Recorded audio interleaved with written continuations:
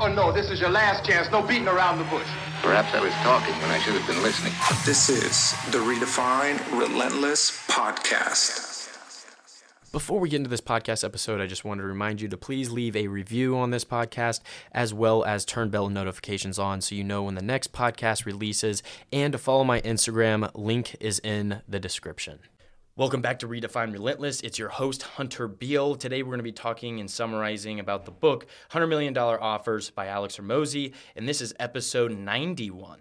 So let's jump super into it. Actually, before we even jump into it, I want to tell you guys how hard it was to make this episode, but boy, oh boy, am I so passionate, and how I want to say how important this is to listen all the way through, because once you figure out there's no get rich quick, it's a long term and it's a lot of gaining of knowledge, but also putting a lot of action. It just depends on the entrepreneur that's conquering that, whether they want knowledge or whether they just want to learn by mistake or failure. But I've always been taught to learn from others. So listening to this is going to be very beneficial the whole entire way through, even if you have to kind of break it off. You know, you listen 15 minutes and then 15 minutes and then 15 minutes. I don't know how long this is going to be, but I do know this is going to be worth your time to listen, because this was such an amazing book. I think this is number one book I've read out of the hundreds I've read. Seriously, I'm not even joking. I usually say top 5 or top 3. I read it, the books that I do. And by the way, there's 10 other books for every time I present on the podcast a book. There's not 10, a couple other books I've read and was it's not worth it to present. I just don't think the book is that worth it. The ones I do present are always really good. And this one's really good. And it was really hard to start this podcast. And before we dive deep into this, the book summary, this podcast, mic wasn't working, and then it was something else, and then literally right before I got here, there was someone tripped and fell on the sidewalk, and I had a first aid kit. I've been a lifeguard for 5 years, so I was all right, this is the perfect time for me to go over and help. I found a parking spot by the grace of God, and literally got my first aid kit, ran over, got her some gauze, and was making sure I was attending to her, and then a police officer ended up stopping, and then he called EMS and made sure they were on their way, and then I just helped kind of attend to her, and then the ambulance came. It was just crazy, right? To finally shoot this though, that little crazy story I thought I would share. But through all this, I think everything happens for a reason. And last night, the podcast episode I really wanted to do, but I couldn't, and I was honestly tired. It was really happened for a reason. I think a little bit of a sprinkle of knowledge before we jump into this podcast episode is everything happens for a reason. Truly believe that, because you never know the thousands of things that could have happened in everyday situations, trillions. If you're a minute late, you're a minute early, or if you didn't help this person, if you didn't help that person, how things play out. And there's just so many things that don't work, but finally they eventually work, and it happens for a reason. I'm coming with bigger and better energy than I would have last night, so I'm glad this happened. But let's jump right into it. So why this is important for you to listen to the entire episode, although I just explained that, is Alex Hormozi, the author of this book, made more in a year than the CEOs of Ford, Motorola, McDonald's, Yahoo, and IKEA. Wait for it, the punchline, combined. All 5 of those CEOs, he made more combined in a year. That's crazy. This guy knows a lot, and he passed the threshold of $100 million in value, and he has his podcast is also really good. I'm going to refer a lot at the end of it. But it's very important you listen all the way through this, because there's a lot of gurus that want your money to take their course or stuff. And then there's people that have a book, and then he didn't advertise this book. He didn't do anything because he's such a good business guy. Word of mouth just caught on fire. He doesn't have advertisements. He literally just sells a book. And I think it's at 7,000. Correct me. I might be wrong. I know it's above 1,000 reviews on Amazon, and it's a really good book, especially for business people. But let's jump into this. So the objectives of today is pricing, value offer, enhancing, and execution. Now, this is on the inside world of the business world, but I want you to think wide scope. I want you to, although this is zoomed in on business, I want you to zoom out and really think about, okay, this is actually, I can apply these things in my life. It doesn't matter if you're in nursing, if you're in this, that. Doesn't matter. You're always selling yourself. You're always branding yourself. This is going to be really helpful in understanding economics, certain things, selling things, understanding things, knowing your value, everything like that. So it's really important that you listen to other things outside of your field as well, not just business. But if you're in nursing or if you're in business for that matter, listening to other things outside of the business world really helps you, because you're really subjective. If you're only in one industry, you need to sometimes, in my opinion, zoom out. So let's jump into it now that we got the objectives. Again, it's pricing, value offer, enhancing, and execution. So what's the secret to sales? Now, this is plain out stupid. This is what this book is basically summarizing in a sentence. It's the value proposition of the book. Make people an offer so good they feel stupid saying no. Wow, that seems so simple, but you wrap your mind around it. How do you achieve this, and how do I get it rolling, right? The only way to conduct business is through a value of exchange, which is a trade for a dollar and a value of something, a service, a product, whatever it may be. That's business kind of basically broken down in the simplest words. But there's two main problems that this book solves, and that's one, not enough clients, and two, not enough cash, which is basically profit at the end. You want to have an excess of profit at the end of each month, and don't want to be burning on a high burner business where it's just burning a bunch of cash. And before we jump into pricing, a cheaper price does not mean better. You see it on Amazon. You see these people competing. You're having such slim margins, and we're going to jump into that in a second. But I really want you to think about that. Cheaper does not mean better. In construction bids, an example, when I minored in that and we were bidding on things, and I was in a competition for Ball State, and understanding construction, there's a public bidding system. So say a commercial building wants to get built, or a school, let's say a public school wants to get built, and then a bid's open, and then they do estimating, do a bunch of stuff. It's competitive bidding, but you can't see the other person's dollar sign. And the people that choose which bid to go with, you don't want to always go with the lowest one, because that does not mean they have the best value. Maybe the middle person has really good experience. It's a well-known company, and that's the one you take. A really good construction company that was actually sponsoring our competition was the Turner Company, which is one of the biggest construction companies in the United States. It's a huge company. So it's you don't always take the lowest dollar. That's very important. A big takeaway from this book is that sometimes the highest price is strategically put. And there's a quote that I'll later state with that. So pricing, grow or die. If you're not growing at least 9% per year, you are failing. So how do we grow in the simplest form? There's two things, and the last one falls into two sub-buckets. So one, get more customers. Okay, easy. Two, increase each customer's value. How do you do that? The sub-buckets of increasing each customer's value is increasing profit per purchase. And then the second one is increasing the number of times they buy. That is so important, because once you're in a one-sell business, once you sell to all the people that are interested, you don't have a business anymore. It's not sustainable. You want to have a sustainable business and think long-term business. Again, grow or die.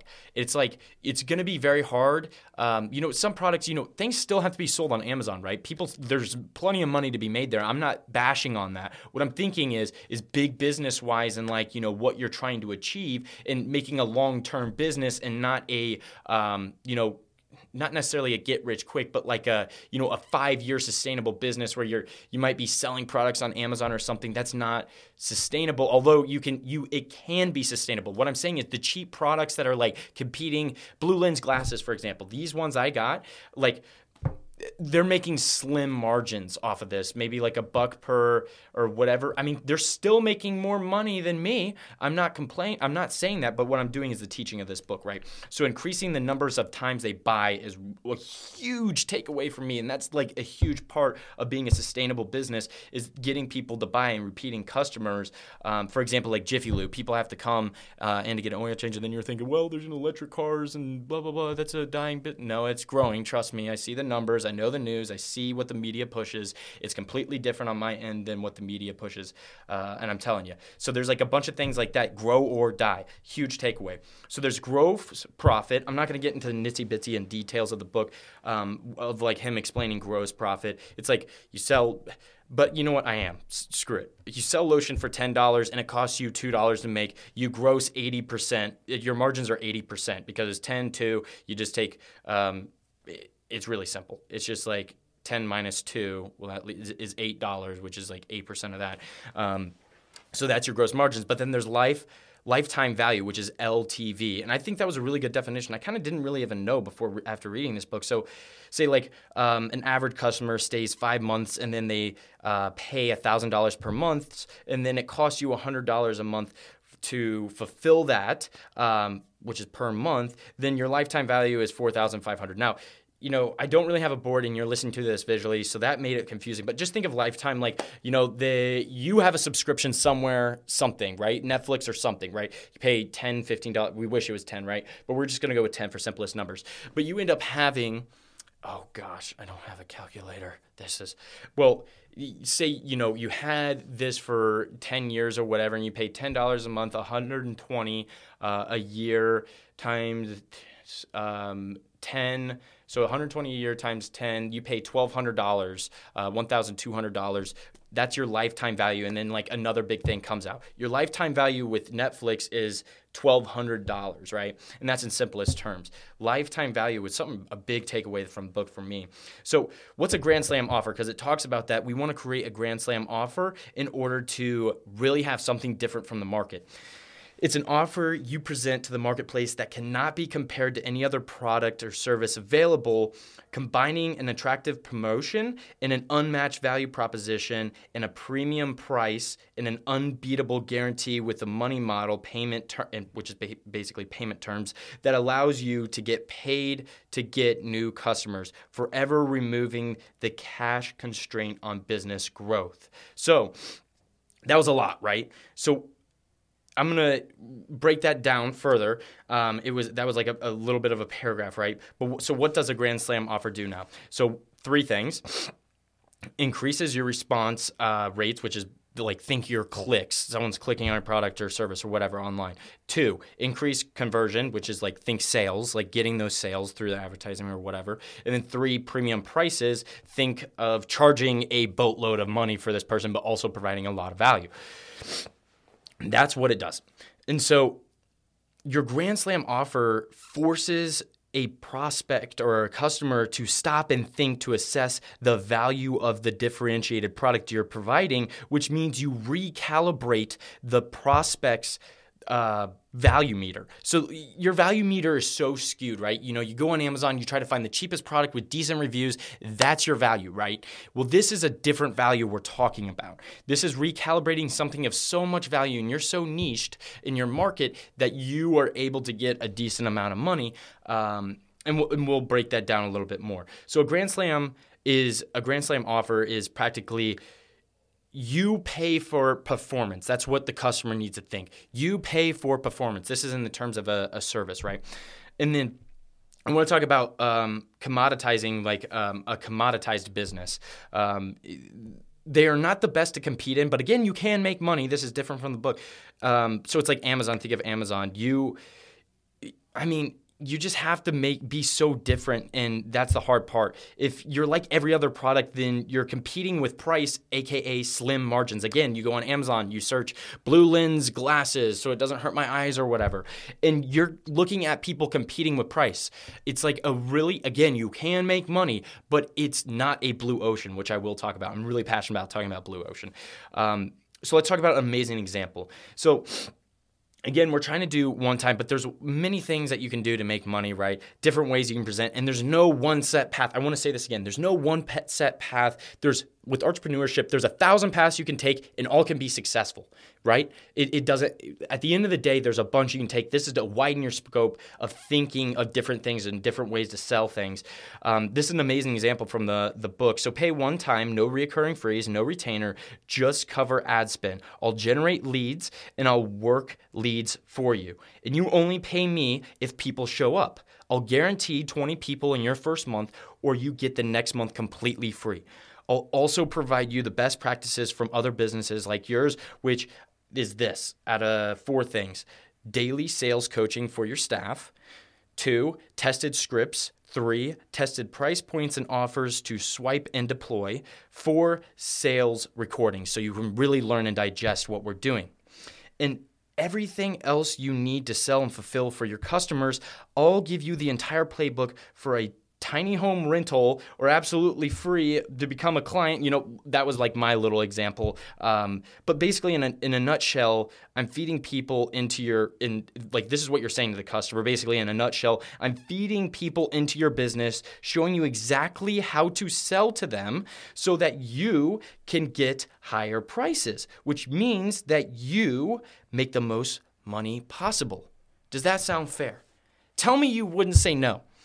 There's an example I give, and I really want you to, I'm going to forefront that example a little bit further, but I'm telling you, this example just made me really think. Although good, even better is, again, repeating customers. So at the beginning, we say one-time payment, no recurring fees, no retainer. That's how we pull them in, right? We're giving kind of like that pull sense. Into the sense we can make them a repeating customer, but this is the hook that we're getting them in. So it's like, no, blah, blah, blah, blah, blah. And think about that. I'm guaranteed pulling you in 20 people your first month, showing you how to do this. And then if that doesn't work and I don't do that, you don't pay me, and I give you the next month free until we do something. That is like one of the best hooks that you can provide. It's like, well, that's very interesting, right? It's, again, think different. So we want to find the right market. That is so important. The first thing that you do in any business you're starting, service, and I learned this from really my podcast as well. I didn't even think about it. I kind of just made podcasts. I just kind of ran into just went running. I just didn't care. I was like, I'm going to do this. I want to do it. I feel like I have something because I've read so much, blah, blah, blah, blah, blah.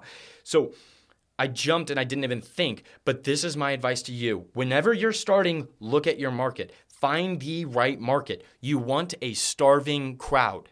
That is very important. Also a blue ocean, ideally. A blue ocean is basically there's not much competition, and a red ocean is very cutthroat. It's very red. So think of gas stations, Amazon products, Blue Lens glasses is a really good example. It's very cutthroat and slim margins. You don't want that, right? But you want a starving crowd in a blue ocean, something that isn't solved yet or, whatever.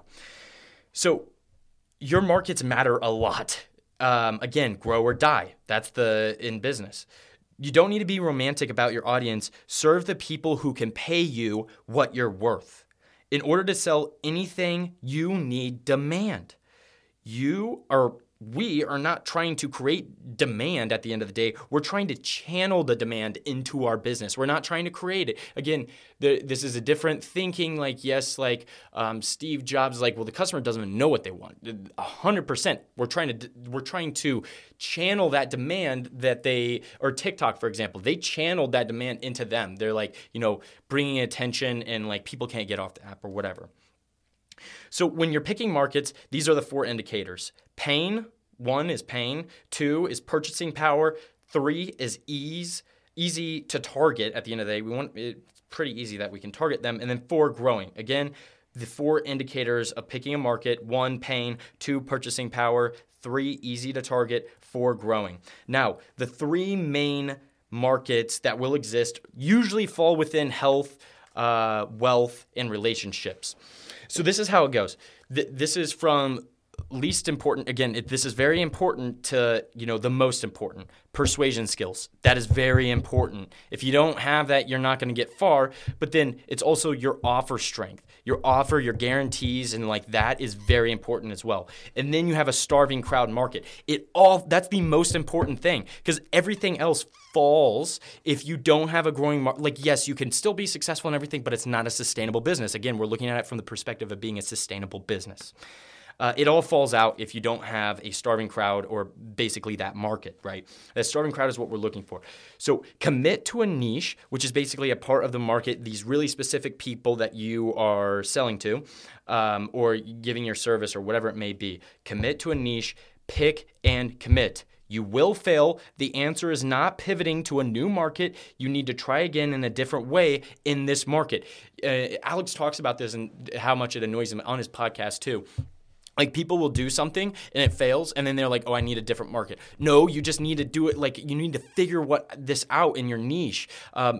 You can change it. Yes, he said, like, it's not that you can't, but it's like people fail first, and then they just think of changing a market, and they do it every time and 20 times, and they're like, I can't find the right people, blah, blah, blah, blah. It's like, well, you got to stick to one and try to figure something out, right? You don't just move. You don't just change things and hope for the best. That's rebranding, as I figured out, like Redefine Relentless. Like, I'm still targeting towards collegiate entrepreneurs. So, like, at the end of the day, like, I should have still kept college in there some way. But I'm moving forward at this point. Redefine Relentless is what I was branded as. But it's like, you shouldn't commit to a niche and stick to it. And I'm sticking to my niche of, college age people. But there's also a scope of like 24 to 35-year-olds that listen. That's my second biggest market for people that listen to the podcast.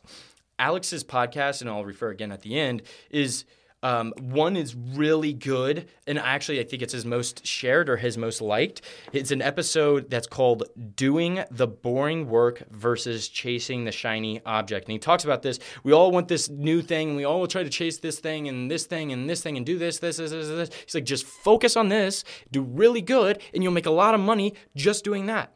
Like, there is an example of a guy who's like, I do roofs, I don't want to miss money, so I can do gutters while I'm up there. I can do windows too, because I'm up there. And he's doing all these different things. And he's like, do you know the richest woman in the United States, at least at the time, she owned a roofing company. And do you think she was doing windows and gutters? No, she focused on roofing and how to do it really damn well.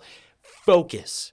And that's the hardest thing. And that really slapped me across the face, because I was like, I'm trying to do my podcast. I'm trying to do, simpler living. I'm just trying to, or fellowship. I'm doing all this different stuff, reading books, doing this. And it's like, no, focus. And it's like, right now I'm pivoting and I'm finishing the podcast out, my dream. And again, it's something I'll probably continue in the future, but it's Simpler Living is coming up on the rise. I'm trying to get, 100 episodes, and then I'm going to be pivoting towards my business, because I know I can't focus on both. And that's what this book really, again, slapped me into shape. And I'm like, both could fail, or I could do one really damn well, or maybe, they both just build and they're both just mediocre, or I could do something really well and I can come back to the podcast and pivot. It's like, I don't need to focus on this thing. Again, we kind of strayed away, but I think that's very important in thinking and rationalizing. You have to focus on something. Pick a market and focus on it. Worst case scenario, you've done it for a little while and you're like, all right, this still isn't working after my 10th try. It's like, okay, now it's time to pivot to a different market, right? It's like, don't change your market every single time something goes wrong. It drives me, after like listening to that, I'm like, yo, that actually makes so much sense, right? What if instead of serving 100 clients that pay you just a little bit, you have 20 clients that pay you a lot more? Again, that's the focusing, that's the honing in. It's like that channel of that niche that you're trying to find, the people that can afford you. Is like, you can focus really good and do really good with these 20 customers and charge them more than you would with these 100 clients, and you can make more just helping these 20 people, but doing a really good damn job at helping these 20 people instead of 100 people. Think about that in being niched. And I want to talk something else about being niched. I didn't know this, but I have a blue ocean with my podcast.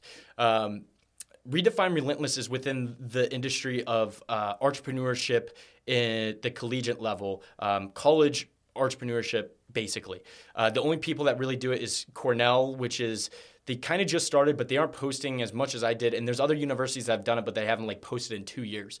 I've created a blue ocean. No one competes with me for the most part in collegiate entrepreneurs in that niche. So I do have average of 100 people listening, but these people, for the most part, not everyone, but it's different people listening, are entrepreneurs. I have, in the way that I could grow this podcast theoretically if I wanted to, I'm talking in the terms of business, I thought I'd share with you guys, is I can go to people that basically MBA programs that are entrepreneurship and basically be like, hey, $1,500 and I'll advertise you on my podcast. Why the hell is that so expensive? I have a direct pipeline of the people that are serious. Instead of you sending into Joe Rogan and 50,000 people listening and only 100 people of that being of the target audience, I'm just straight to the pipeline. I have a more dense and condensed niche in the market. Just because, Joe Rogan has 50,000 people or whatever listen to him per episode, probably even more, 100,000 or a million, whatever it is, he isn't exactly as niched as, I am, but that's good. A lot of more people listen, and he could do more broad advertising for the top of the line marketing funnel. But I'm bottom of marketing funnel, which is very, very efficient for some people. And that's one route that I could go, but, I'm starting to come on a content burn. But I wanted to talk about niche real quick, because I can charge more because I'm niched at the bottom, $1,500 for a sponsor to come on if that's something I want to do within my last 10 episodes, something I've been thinking about, or whatever, something that's super niche to college entrepreneurs, an app, something like that, and they pay me a certain amount of money to do that. So again, that's, speaking volumes of niche, of being a niche, being within a niche. So the more niche you are in, the more specialized you are in, the more you can make it, thus having fewer clients and less headaches of dealing with all these different people. You can really focus on having, the certain amount of people that you do have. So ears perk up real quick, because one of the best things that I've heard throughout this book was track records and testimonials. Huge. Track records and testimonials are so big to your business. When you're doing a selling offer, it is so crucial, because it makes sure that this idea or what you're doing or what you're selling actually works, and people are willing to, this has gone so well with this customer. He said he's willing to, he or she or whatever's will give you her number and tell you how good of a product this is. And they were an early adopter. And that's how good of a product we're trying to build here. And that comes with work. Again, track records and testimonials are very important. So here's the punchline. What I was talking about earlier is how does this sound? I want you to really listen, hone in, ears perked up, listen to this statement. If I make you $240,000 extra this year that you otherwise wouldn't make, would you pay me $42,000 or $40,000, whatever it may be? So basically, you bring in $200,000 more for me to enter, and I'm guaranteeing you this, or you don't pay me that money. Think about that guarantee. Oh my gosh. But again, the back end of your offer has to actually work in order to commit this. And that's a big scale. We can hone it in and make it a smaller scale, right? Making that commitment, but making the offer again so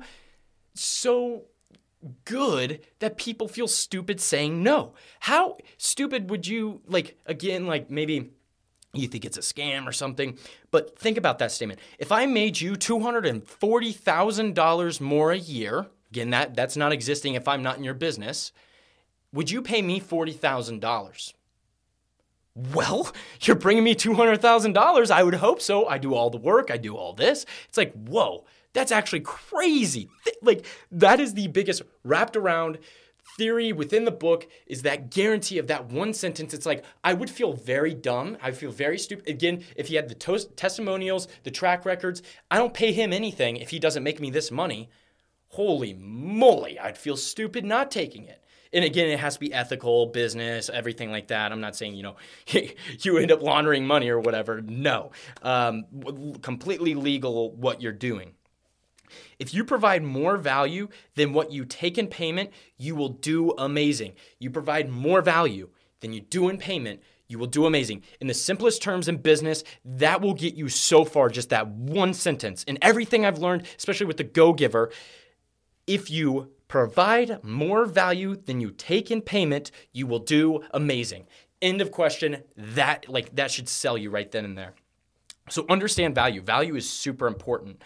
The reason people buy things is because they think they're getting a deal. They believe what they are getting, basically the value of it, is worth more than what they're giving you in exchange for it, which is the price.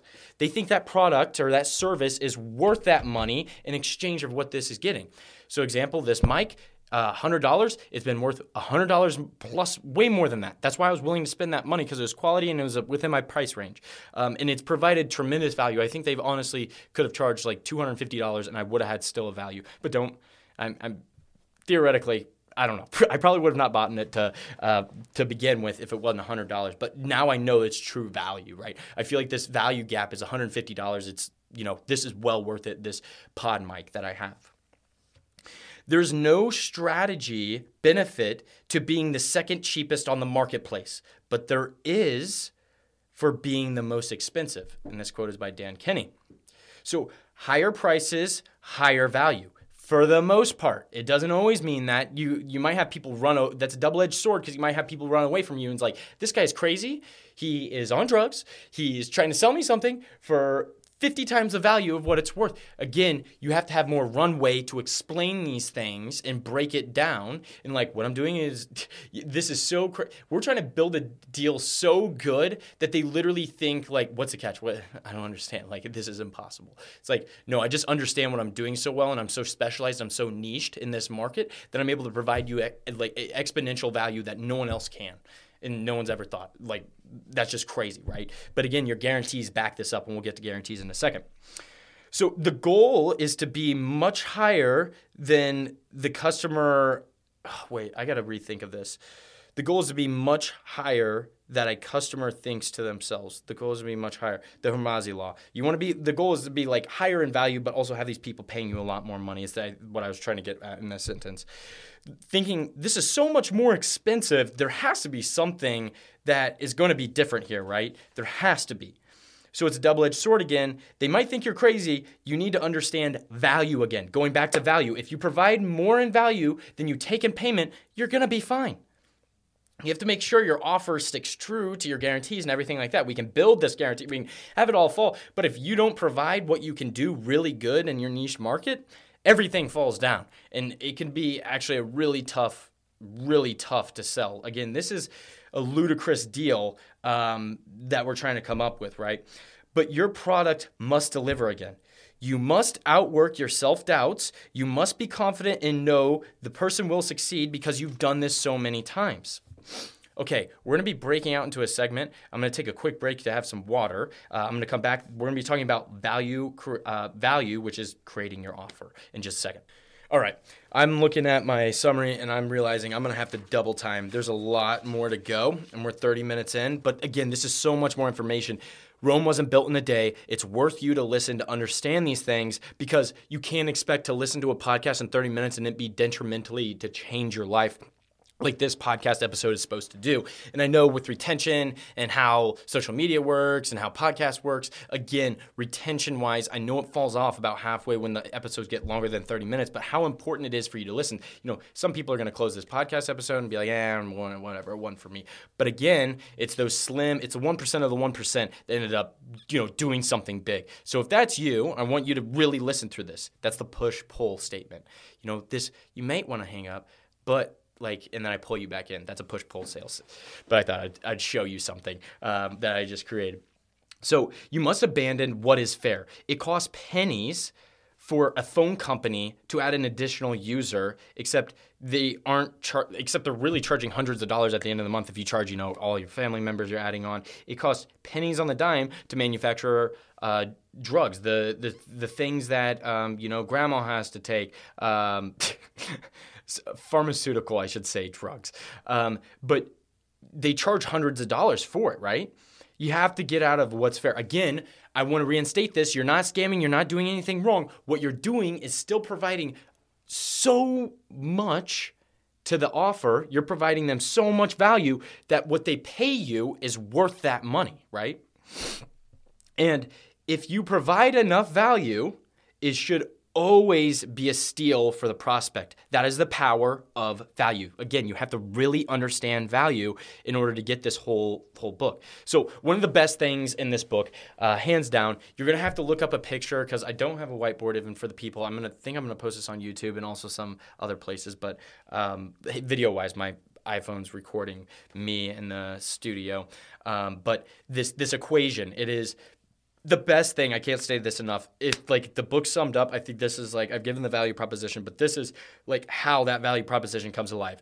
So it's dream outcome, what the customer wants, times perceived likelihood of achievement, divided by time delay, how much time it takes for them to do this, and then effort times effort and sacrifice. Now let's break this down. Dream outcome is what will I make? What's will I get a 6-pack from this? Or, what's the thing that I'm getting? What's the dream outcome for this?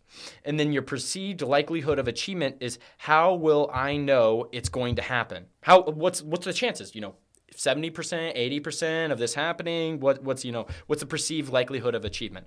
And then your time delay. How long will it take? People want it now. They don't want it in 20 years. That's why people end up, not saving as much money or investing as much money, because they want stuff now, that people want to get rich quick. But I'm telling you, you have to listen and soak yourself up with knowledge. And sure, you don't have to. You can go to action and you can create your own business, but you can learn on someone else's dime, right? And there's so many things on the background in which you can see it. Again, entrepreneurship is you have 1,000 routes and all of them could be, or 50% could be bad routes and 50% you just have to figure out. Or you can listen to these people by reading books and stuff like that.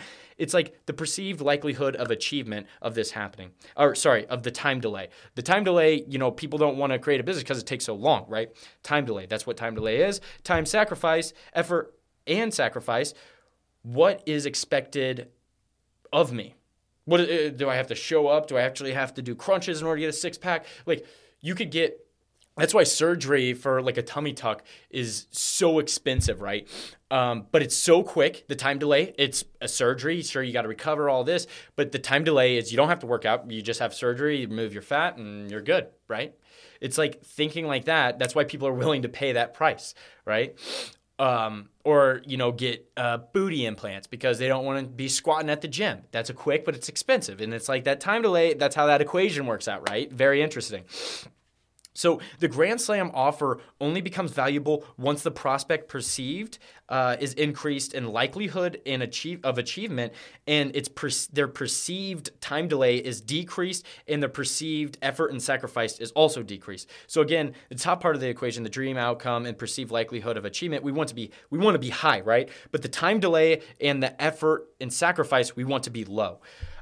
So a side note, logical versus psychological solutions of an example. Logical solution is make the elevator more faster. Psychological solution is add a floor to ceiling of mirrors, so mirrors all over this elevator, so people get distracted staring at themselves and forget how long they are in the elevator. Wow, kaboom, that is crazy.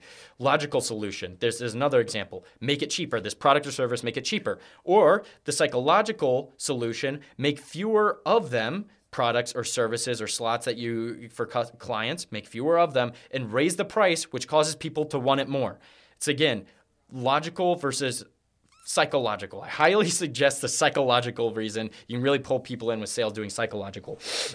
Again, let's talk about dream outcome. The goal is to increase. So the perceived increase or decrease in relative standing when compared to other socially or professional.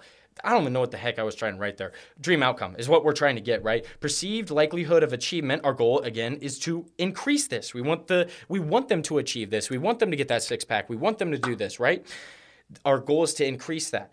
Communicating is very important to this, which is the perceived likelihood of achievement through a message, a proof, or guarantees. It is very important that we get across this in our sales pitch or whatever, that their perceived likelihood of achievement is very high. And we have to do this through our messaging or proof, to showing our testimonials, whatever it is, and our guarantees. We'll talk about that in a second. Time delay. Our goal is to decrease this.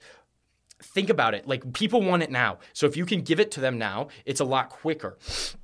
Always try and incorporate short-term, immediate wins for the client, emotional wins. You want them to psychologically be like, okay, yeah, boom, I got this. Like, example, a week after working out or like 2 weeks after working out. Hey, Jim, you've lost 3 pounds, dude. Look at what you're doing. Like, emotional wins. That's what we're trying to achieve here. By doing this, their decisions to work with us are reinforced, and then they can stay with us long-term, right? Again, Rome wasn't built in a day, but people saw this vision and they wanted to build towards this huge city. Effort and sacrifice. Our goal is to decrease this. Tired of wasting countless hours in the gym? Tired of trying different workouts that won't work? That's literally the example of like trying to voice that. Because Alex Hormozi basically built a couple gyms. He sold the gyms, and then he knew really damn well how these gyms work and how to really bring and squeeze that limit of profit within them. So you'd go in and basically build it, and he'd make $42,000 like within a week or something off each gym, and he'd go across, and he was really niche to specific gyms. So that's like full circle how he did that. So convergent thinking versus divergent thinking. Convergent, there's a lot there's a lot of variables or things that you can choose, but there's only one right answer. So this is school. Divergent thinking, multiple right answers, and there could be one that's really well right. So it's important that, we find the one that's really right. We want to have divergent thinking. There's multiple right answers, and we want to pick the one that's really right.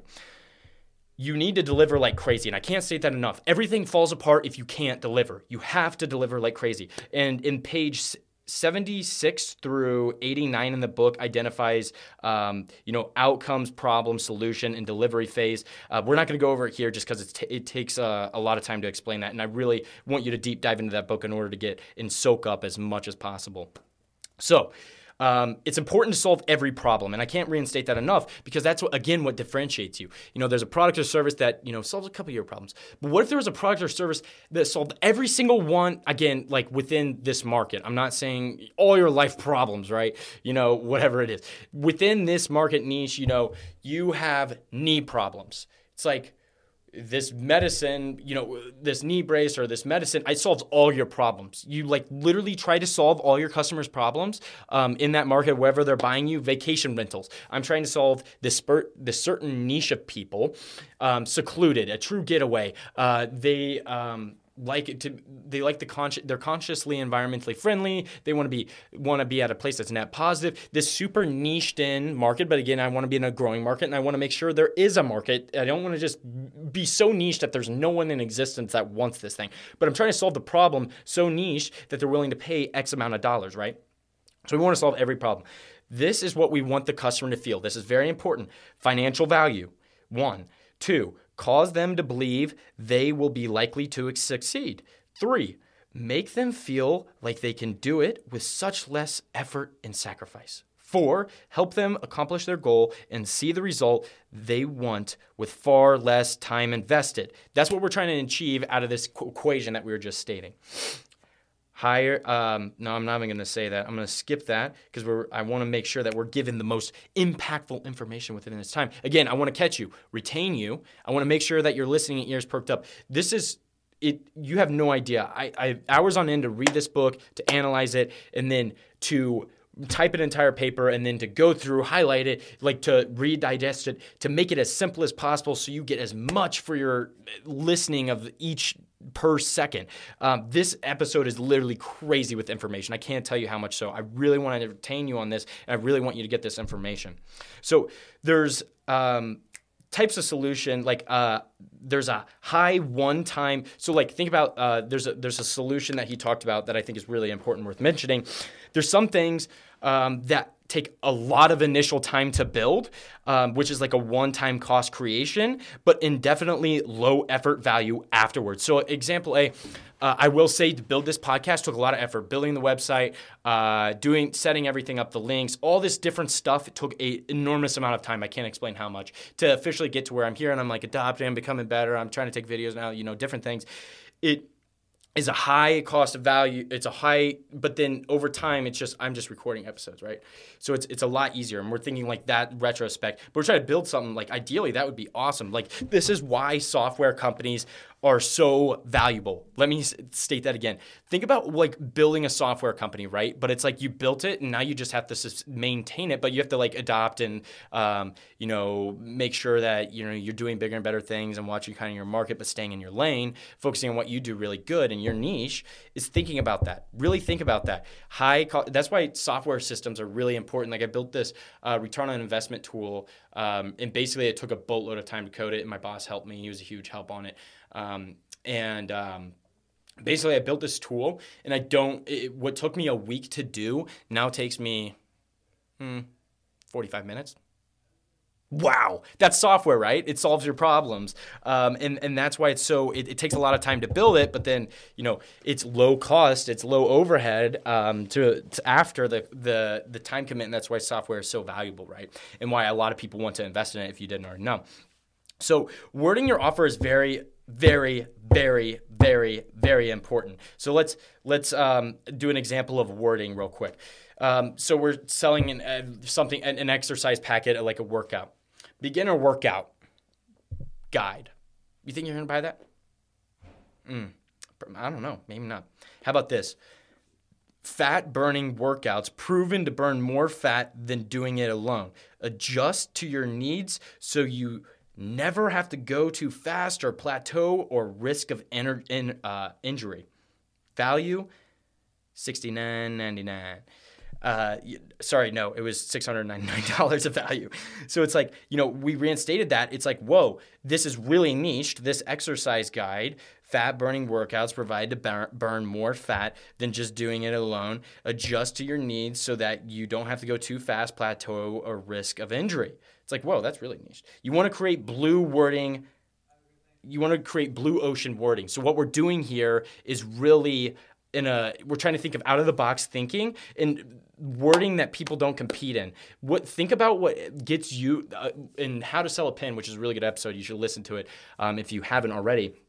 Is like, think about how the best advice for like marketing is thinking about like you going checking out on Amazon or wherever and buying things, certain things, leisure, whatever it may be. Why do you buy that product? What gets you psychologically, like really deeply think about that and think about how you can sell like that. But you want to think broad scope, right? You might be the only one that thinks that, I bought, this super niche product, blah, blah, blah. You're trying to think like more broad and like what people want. But at the same time, don't do what everyone else is doing. That's already taken. And it's so boring if you send like, mass emails every week, Valvoline, I'm just kidding. And like, they're just boring. There's the same thing over and over and over, where you can send things like once a month and you be different from the market, but make it really impactful and them to get stuff and value of it and for free. But then they come in and like to Jiffy Lube and stuff, there's different strategy that you can do behind that. You want to have blue ocean wording strategy. Again, you're not competing. The red ocean is everyone else is competing with that, whatever. You want to be different than the other workout plans. Dude, there's so many products on Amazon, blue lens, glasses. How are you even competing with that? You want to be different in wording. That's how the people buy the service or product. Come on now. Let's get it. So 3 core things to this. Solve all perceived problems, not just some, all of them. 2, it gives you conviction that what you are selling is one of a kind. That's very important. So it's like, what I'm selling is one of a kind. You're not going to find it anywhere else. 3, makes it impossible to compare or confuse your business or offering with anyone down the street. Whoa. It's like at Jiffy Lube, we do complimentary services. So that's wiping your windows down, vacuuming the inside, in doing a full, like basically we're checking your differentials. We're doing a bunch of different stuff, but you go into a different place and you're just getting an oil change. We provide a lot more value than what people see, but we do a lot of things on the background. I'm not going to dive too deep in that, but like that's what it is. We don't want people to confuse our services with other things. We want to be unique and give them a different value proposition than what other competitors do. We want the customer, this is so important, guys. Listen. We want the customers to make a value-based decision rather than a price-based decision. Again, we're recalibrating their value. So let's enhance our offer now. When demand increases, cut supply. That was something that was interesting. We need to understand human psychology. People want what they can't have, 1. 2, people want what other people want. 3, example, Lambos. You can't have it and like blah, blah, blah. You want it really bad. 3, people want things only a select few have access to. Again, I'm going to psychologically, let's understand human psychology just one more time. It's proven. People want what they can't have. People want what other people want. And people want things only a select few have access to. Whoa. That is super impactful. That's why I wasn't kidding. Then you got to listen all the way through this episode. There's so much golden nuggets all the way through this podcast. It's banger after banger after banger of like this knowledge. I love it. So the process of enhancing your core offer is designed to do 2 things, really. Increase demand and decrease the perceived supply so that you can sell the same product for more money or service, sell it for more money than you otherwise could have, and in a higher volume than you otherwise would over a longer time horizon. Hormozzi law. This is a really good law. Listen up. I know I'm trying to get you to listen this entire time. The longer you delay the ask, the bigger the ask you can make. The longer the runway, the bigger the plane can take off. You really like that? Think about it again in retrospect. If I'm charging someone $1,500 to advertise on my podcast, I want to explain to them. That's why people think about this. This is so crazy. That's why people, when something's really expensive, and I know it's really expensive, it says call or get quoted today. Example A, Tableau. I wanted to bring it to my company, a Jiffy Lube, and say data and show this stuff. Or Domo is another one. I call them and they want to explain to me, and they want to have this huge, huge takeoff to give this big plane to fly off, this big money offer to fly off. They want to have this extended, that's what business is all about. They want to have this huge runway. That's why, again, it just blows my mind, and I love this so much. I hope you're listening, is when you have this, people are like, give me a call or contact today to get a quote or offer or blah, blah, blah, blah, blah. I'm not saying everything's going to be $20,000 at the end of the day. But Domo, for example, I told her, and I knew sales, and I knew that she was trying to create this runway. And I told her, I said, listen, I'm not going to be interested in 20 seconds. You either tell me an estimate of a price or I'm walking right now and you're not going to get me as a customer. She's like, oh, okay. $20,000. Thank you. That's out of ours. Even no matter the amount of value it provides, given to the fact it's showing data. It doesn't solve all the business problems in the world. I knew within, opportunity cost. Again, that was very important. And I was like, $20,000, that's not worth what we're trying to get. Went to Tableau. We just have to build a lot of it on the back end. And I did it and I learned it. And it cost us, $500 or something like that. Or maybe it was $1,000. I can't remember. But it's worth it because it shows us data and we are able to see red flags from this data. And that was what worth it. Again, people are trying to build a runway. That's what we're trying to do. The bigger the runway we can build, again, that's why in sales, I know when to cut someone's runway short and they can't take that big plane offer. So that's, again, retrospect, if you know that, that's very interesting. So in car sales and stuff like that as well. So let's keep on going. Hormozi law, again, you want it to be, the ask to be longer so you can have a bigger runway. You want to tell them your testimonials, your this, that, to make sure that they understand your value. Okay, you want FOMO, which is fear of missing out, which is the scarcity. Scarcity is one of the most powerful things and least understood focuses. So the number of units left or availability you have. Oh, I want to buy that now. Like Supreme or Hot Wheels for me. It's there's a limited amount of these makes. I'm going to get it now or I'm going to miss it forever. Now I have to live, once it's gone, another guarantee that it has in the book. It's if you don't get this now, you're not going to get it ever again. And the price is going to be, the resale value is going to be too expensive. And I did that, and I'm now biting my nails. There was this package of Mustangs that I really wanted for Hot Wheels, but I was like, dude, it's $20. I'm getting 2 toy cars for $20. Are you kidding me? And now I'm thinking about it. I'm like, yo, those were the sickest Mustangs. I wanted it so bad, right? But it's dude, that's actually crazy that again, scarcity. That's what's so good about scarcity and selling people things. I try to get a course or something. I look at this $3,000 or $100 course, and it's time left ticking or time available, blah blah blah blah blah blah blah. And then I come back 5 days later and it's doing the same thing. I'm like, I know what you're doing. You're building scarcity so you can sell me an urgency of time. So there's 2 components of scarcity. It's how rare the source is, and then 2, the actual value being provided. So fear of loss is stronger than the desire for gain. That is so important. Ears up, listen.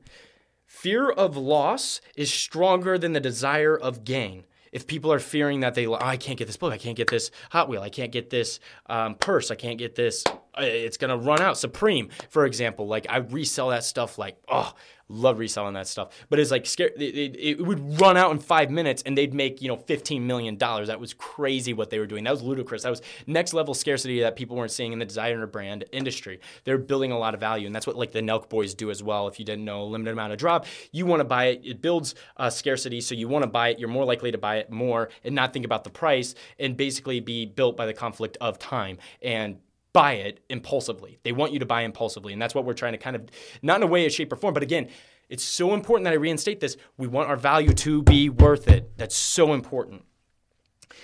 So 3 types of scarcity. Now that we've talked about the components, it's limited supply of seats or slots in a general. So in general, there's over X. I only take X clients over per week or something like that. 2, limited supply of bonuses. 3, never available again. And that's so important. The Hot Wheels example I was giving. I have these Gosh, dang it. I hate myself. Again, we're moving on from that, but I'm still at such an L. That would be like my favorite set right now. Again, that's a hobby of mine. You're probably like, this dork. Anyways, so it's like that built that scarcity. I will never get that again. Well, I mean, I can, but I have to buy resale value now. That's like $50. And I'm like, of course, this is the one I don't get, and it's like $50. But then it makes me think double much as hard when I come across something like that. And I'm like, all right, this is something I actually want. I should get it. You know what I mean? So that's building up a really good scarcity. Good job, Hot Wheels. And the important thing with scarcity is you have to sell out. You can't just be like, I'm not. That makes people think once they bought impulsively that like, okay, this was worth it. Like, I'm glad I bought this kind of impulsively because it like went out and I can't get this now. That's what scarcity is.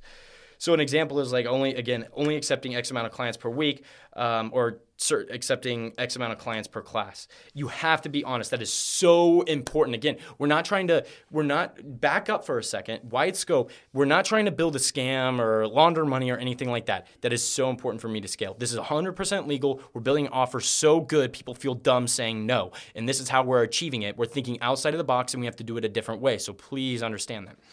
So scarcity is a function of quantity. Urgency is a function of time. So like, again, the time part is like, you have 30 minutes, it's ticking now, and we're going to be done selling it. But then you go back, and again, that's some of these like companies, and then I go back, and now it devalues their credibility in my mind because they weren't honest with me. Every time I click on this, it says there's 30 minutes, and it's a timer.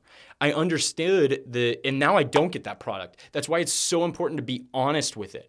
And it's like, if you're not honest, urgency of time, you know, like this, like when a band, like think of your favorite band and they're touring one last time. You're willing to pay way more than, another time that they've been touring for the past 15 years and they have at the end, they don't have no thinking of quitting the band or anything like that in any period of time within 5 years or something.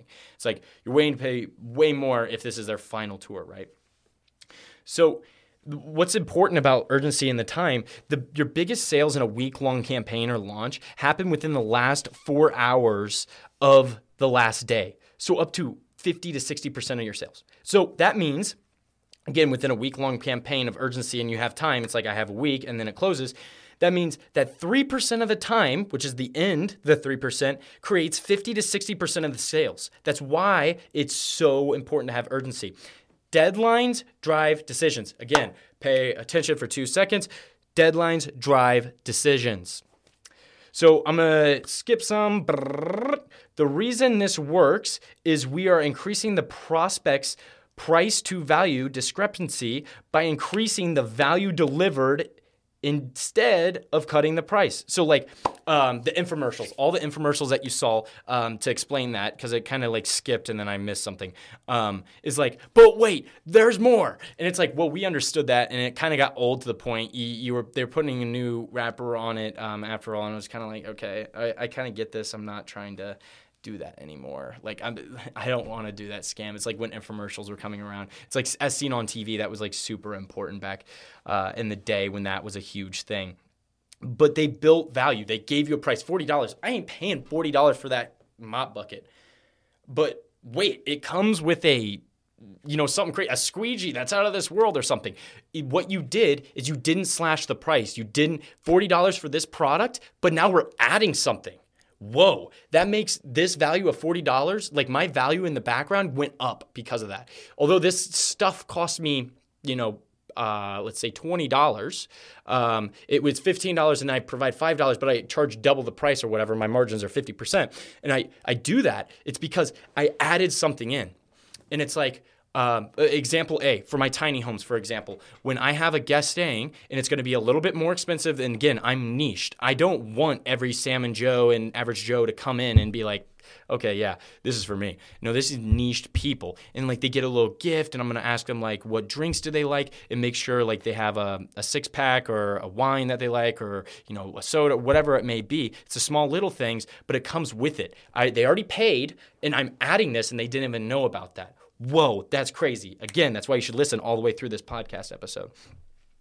So what we're doing is price to value discrepancy, which discrepancy means lack of similar similarity between two things at the end of the day. So price to value by increasing the value delivered instead of cutting the price. Increase the value delivered instead of cutting the price. That makes them feel like they have a lot more value and this is worth it to them.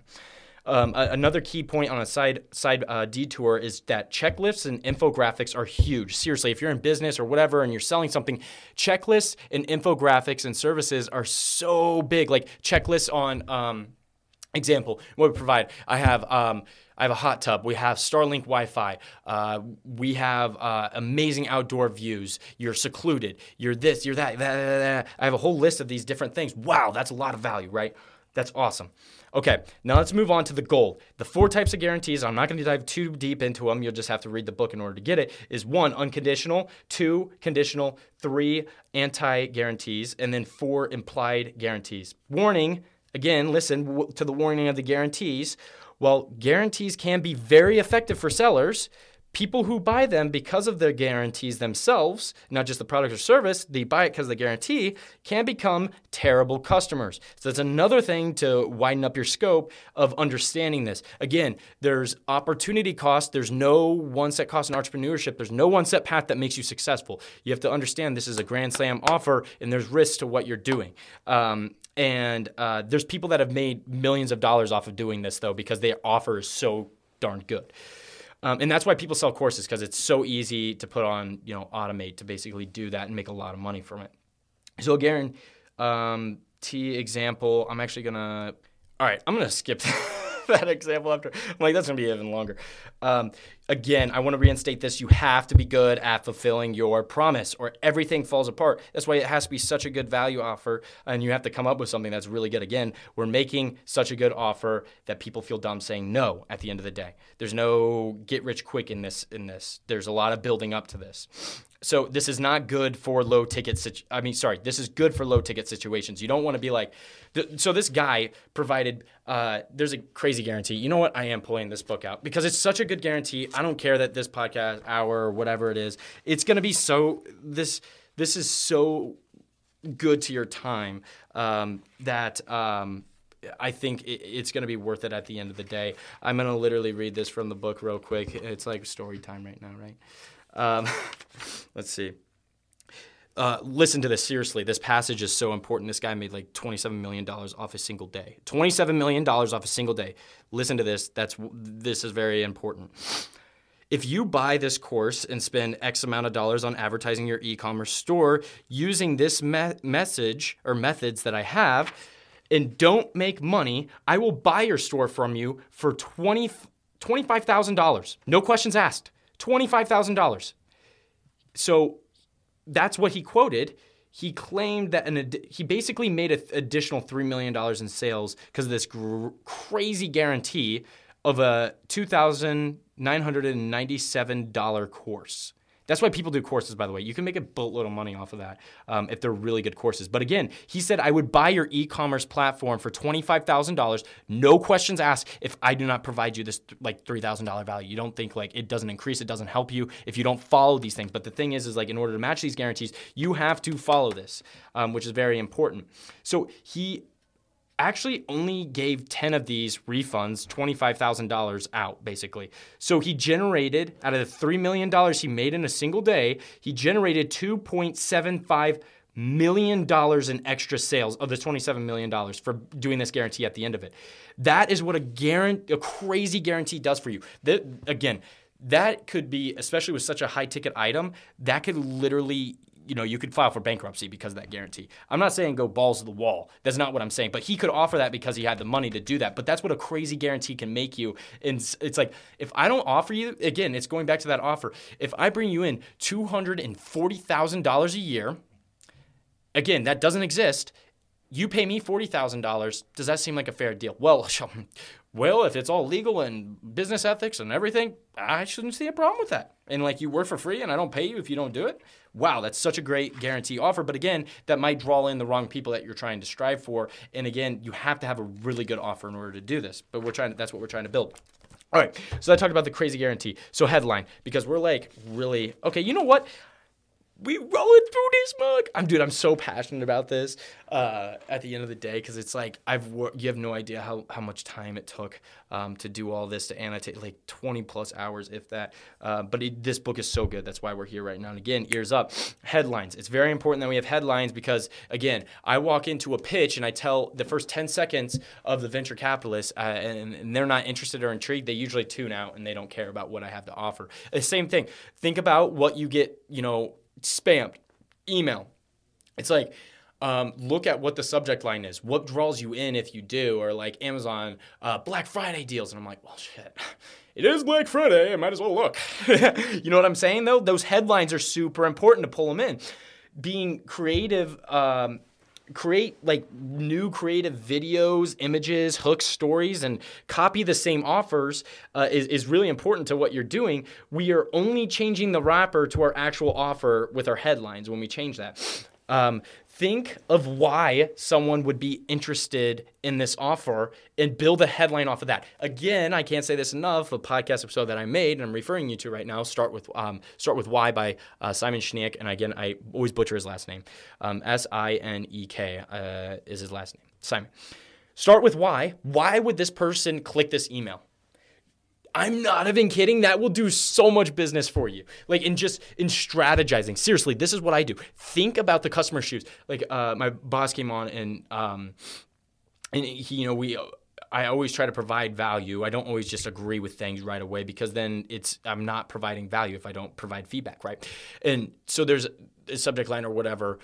This is an made up example, and it's like blah blah blah blah blah. And I'm like, I think about it. I'm thinking about it in my shoes. But again, if you think about it in your shoes, understand your niche and who you are. That's very important to kind of digest before, I get into that. Is like, you also want to think wide scope, like general people, not just you. If I'm looking at emails, I literally said, I am so annoyed, like Halloween stores sending me like an email once a month or every 2 weeks, and it's not even it's a month past Halloween. Why the hell do I care about Halloween spirit right now? Although there is a really good episode on YouTube, Wall Street Journal made about them. It's very interesting. Side note though, think about that though. Really think about what you're doing and everything that you do. If you're in marketing, if you're in business or whatever, in nursing, like, doesn't matter. Think about that. Why? Start with why in everything you do. And the headline is a very important key factor to that and the strategy of that. Why is this customer clicking this? It's so simple. It's like people think, I think this is good because it sounds good to me. No, think why. Why is that customer going to click that? Why? That's going to drive so many more people than if you just create something you think is good because, your brain created it at the end of the day. And you want to ask valuable feedback. Hey, how does this look? What do you think of this? A random person. And then kind of make a focus group off that, and boom, bada bing, you have a really good offer. So let's dive deep into something else. Magic. So the breakdown of magic, the word, it's kind of like a acronym. Yeah. So M stands for magnet. Give a magnetic reason for them to click it. A is avatar. Announce the avatar. G is goal. Give them a goal. I is interval. Indicate a time interval that they'll achieve this. We kind of did that with the equation. C is container. Complete with a container word. Example. A free 6-week lean by Halloween challenge. Another one, 88% off 12-week bikini blueprint. Really good subject headline. Again, we're in headline for this, by the way, with the MAGIC acronym. Again, I'm going to reinstate it because it's so good. M stands for magnetic. Give them a magnetic reason to basically click on it with this headline. A, avatar, announce the avatar. G, which is basically the dream, what they want to do. And then G is the goal. Give them a goal that they want. And then I is within MAGIC is interval, indicating time interval. And then C is a container, complete with a container word. And I just gave you 2 examples. Another one I really like, 88% off, 12-week bikini blueprint. That's a really good one. I liked that. That's a really clickable one. But again, you don't want it, to take a step back, and you don't want it to sound so spammy that they're like, I'm not even kidding. My email got leaked, and I have like 10 emails that I get. Like, I feel bad for the people that are trying to market to me right now if they're doing a really good job, because I see so many spam emails through my email. It's like, oh, you're a winner. Blah, blah, blah. And I'm like, I could have just won $1 billion and I just threw it away. But it's like, I have so many spams. So it's also widespread within my perspective. And maybe not everyone has that. And maybe they have a Norton antivirus, again, thinking wide scope again, not just my niche of my thinking, and leveraging your perspectives, which is very important. I forget who taught me that. He was an Orr fellow. CEO of Mallow, Yao, I believe was his name, Yao, said leverage other people's perspectives. That's so important in business. So important. All right, let's do another example real quick. Back sore, no more, 90-day rapid healing intensive. 81% off. That's like for doctors. It's like this crazy thing, this method heals them or whatever, chiropractor, whatever. That's really back sore, no more. It rhymes, so it's like, whoa, that's kind of cool. 90 days rapid healing intensive, 81% off. Okay, now let's finalize. I'm glad because I put so much energy into this podcast episode. You have no idea. I'm like gonna fall asleep after this. Execution, the last objective of this, and it's really simple, and we're going to name some quotes off at the end, and then we're going to drop it. Execution. Alex says this: it took me years of seminars, courses, workshops, coaching programs, masterminds, and finally it turned into wealth. He said all these years, like these get rich quick, all this stuff, it took such a long amount of time. I wanted to be a sponge and absorb as much as possible. I went to seminars, courses, workshops, coaching programs, masterminds. Finally, it turned into wealth. Persistence closes the distance, as my friend Jake Henry would say, and he quoted me. He taught me that quote. It was amazing. Persistence closes the distance. Be so damn persistent. Seriously, everyone's looking for this get rich quick. I've read so many books. There's no such thing. It's usually not legal, and it's not sustainable if you do find this. Seriously, and we're trying to build an offer so good that it's hard to decline. Think about that. Seriously, it takes so much. It takes effort and being persistent that compounds in the way you can be. Persistence closes the distance. Don't quit. That's why you have to be passionate about what you're doing. Entrepreneurship is about acquiring skills, beliefs, and character traits. To advance, we must determine which skills, beliefs, and character traits we lack. Most of the times, we just need to improve. Again, that's skills, beliefs, and character traits. As an entrepreneur, we have to think, and how can we get better? We just have to improve most of the times. And that's what I was talking with the shiny object beforehand. Focus on one thing. Quit focusing on 20 different businesses. Focus on one thing and do it really well. I saw this in an example of a guy. I literally looked on Instagram and I saw this. I was like, oh, I wonder how this guy's doing, because I remember he's very entrepreneurship in school.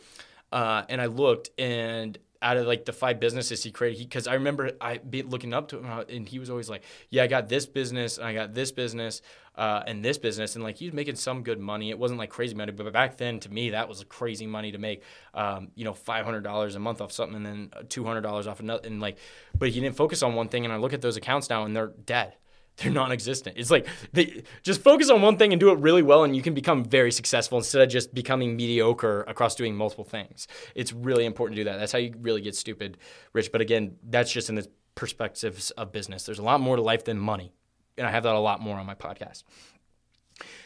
Okay, this is very important. This is like kind of the closing part. Excellence exists in the depth of knowledge and nuances. That is what separates the greats from everyone else. Again, I'm going to restate that, and that's why like Bill Gates said to read, and that's like what's so important to him. So I started reading a lot more, and it's all changed my life, and that's why I built this podcast, because of him, literally. Excellence exists in the depths of knowledge and nuances. That is what separates the greats from everyone else. All right, now we're going to go over some quotes and end it. I know this has been such a long podcast. It might be my longest podcast episode. But again, Rome wasn't built in a day. It takes time to understand these things, and it's like so jam-packed that I couldn't make this any shorter. And if I made it shorter, it would miss things, and then you wouldn't get that stuff. So if you're listening to it, congratulations, you're awesome. This information is seriously, I've read so much, and this is so detrimental to your business knowledge and growing.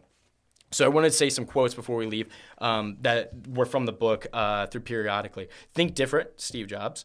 Charge as high as a price as you can, that you can say this price out loud without cracking a smile, Dan Kenney. We question all of our beliefs except for the ones that we really believe in, and those we never think to question. Oscar Scott Card, which I think is like really good. Even in like religion, for example, you have to really think, and that's what makes you better at, like me being a better Christian is like I question things, so I'm able to understand things a lot more and basically help people that, you know, whatever it may be, because I really understand that there's things that we really believe in and like never. That's why with the Grand Slam offer is so important. That quote right there. We question all of our beliefs except for the ones that we really believe in and those that we never think to question. Like in business, we just think it's like, well, this Grand Slam offer is thinking outside of the box. That's like, sometimes people don't think to question some of those things, the standards of business, but it's like, that's how we create a Grand Slam offer. We go outside the parameters and we do question those things in business. He who says money can't buy happiness has not given enough away. Another quote, that was by an unknown person. But wait, there's more. If you order today, every 90s infomercial. I really like that quote. Another good quote that I've already mentioned, deadlines drive decisions. Another one is, you are going to like the way you look. I guarantee that. By Men's Warehouse.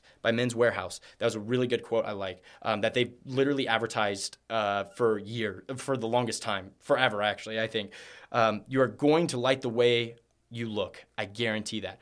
Bro, that gals and girls and boys, listen up. That is such a good guarantee. You're gonna like the way you look. I guarantee that. Whoa, that's just a really good statement. Again, that took some time to think about. Before we leave, just one last thing: implicit egotism effect. We are generally drawn to the things and people that resemble us the most. That's implicit egotism effect. Again, we are generally drawn to things and people that most resemble us. Okay, before we leave, last thing. I want to reinstate this and why this episode is so important and for it to be long. The first $100,000 is a bitch. No other way to put it. It's going to get easier as time goes on. Effort compounds. Seriously, effort compounds. So stop like trying to get rich quick. Focus on one thing and do it really well. And literally, like Alex is now like, he makes, again, more than like Motorola, the CEOs of Motorola, McDonald's, Ford, IKEA, and one more company, I can't think of them, combined. And it's like crazy. And it's like, that's how you do that. It's like you focus on one thing instead of focusing on 20 different businesses you want to build. Put in the effort. It's so hard in the beginning. Like the podcast, for example, I had like one listener. Now I have like, I'm getting closer to 10,000 streams, which is crazy. It's like, took time. Persistence closes the distance. Super important. Okay, highly recommend before we leave. I'm going to link this in the below. Podcast, The Game. That's Alex Hormozi's. This is all Alex Hormozi's stuff. His podcast is called The Game. I highly recommend you listen to it. His YouTube is Alex Hormozi. There's a really good one that I really like. I went to most popular on his channel and click the first one. It will change your life because he talks about more than just what I talked about here. And then his IG is his last name, Hormozi, which is Hormozi. And again, I'm going to put that in the description so look for that. This is an hour and 15 minutes hot. Man. All right, we're going to be cueing the outro because this has been such a long podcast and I'm sweating like crazy in this room. But look around. It's a pretty neat room, I must say so myself. Anyways, a little bit of personality thrown into the last minute. We're going to be cueing the outro. I hope you guys have a great day. Again, be thankful for today. Have gratitude because tomorrow is never promised. We're going to be cueing the outro. This has been the Redefine Relentless podcast. Catch you guys later. And that's the last you saw of them. You got it?